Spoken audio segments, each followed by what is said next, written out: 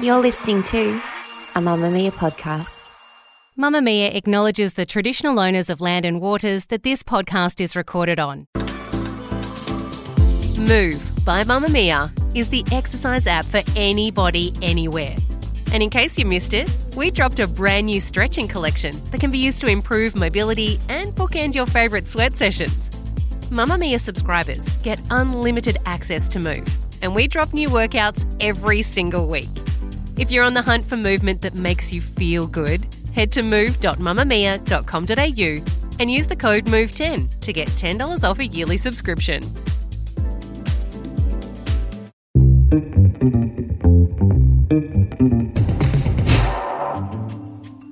From Mamamia's daily news podcast, The Quickie. Hi, I'm Isabella Ross with your evening headlines for Tuesday, June 27.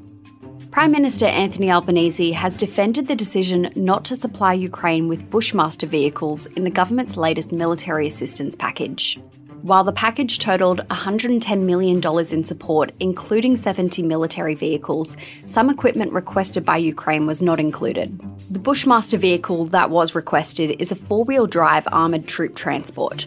The reason for why the Australian government didn't provide this vehicle has not been disclosed to the public. Australia remains one of the largest contributors of military aid to Ukraine outside of NATO. It comes as Ukraine's ambassador to Australia said despite recent unrest in Russia, the conflict in Ukraine shows no signs of slowing down and more military support from Australia is needed.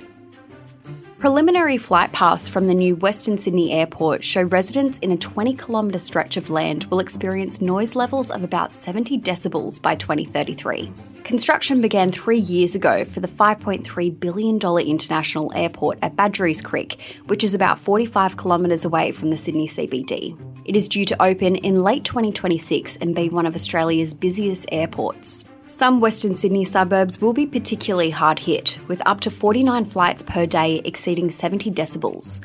New South Wales Transport Minister says community information and feedback sessions will be held across Western Sydney and the Blue Mountains in the coming months. A $500,000 reward is being offered for information about the murder of a woman who was found at the bottom of a Queensland cliff. The body of Megan Louise Rose was found at Mooloolaba on July 18, 1997. The 25-year-old's car was found abandoned at the top of a cliff, and police initially ruled her death to not be suspicious. In 2009, the case was reopened into a murder investigation. Police today announced the $500,000 reward for information to finally bring her killer to justice. Anyone with information about the death of Miss Rose is urged to contact police or Crime Stoppers. Institutional racism, sexism and class-based discrimination continues to infect English cricket, an independent commission has found. A long-awaited report into the state of the sport was published today. Among its findings, racism was entrenched in the English game and women were treated as quote-unquote second-class citizens. The report was commissioned in November 2020 as part of the British Cricket Organisation's wide-ranging effort to address allegations of discrimination and improve equality, diversity and inclusion in cricket. The report calls for divisive action and made 44 recommendations and a number of sub-recommendations.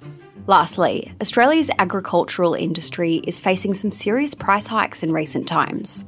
Farmland prices have almost doubled over the past 3 years, according to new data from the Australian Bureau of Agricultural and Resource Economics and Sciences.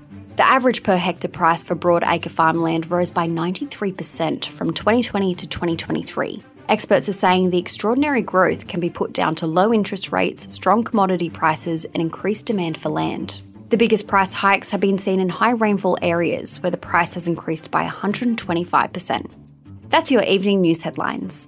If you want more from The Quickie, check out today's deep dive on how Aussies are failing at passwords. The Quickie, getting you up to speed daily wherever you get your podcasts.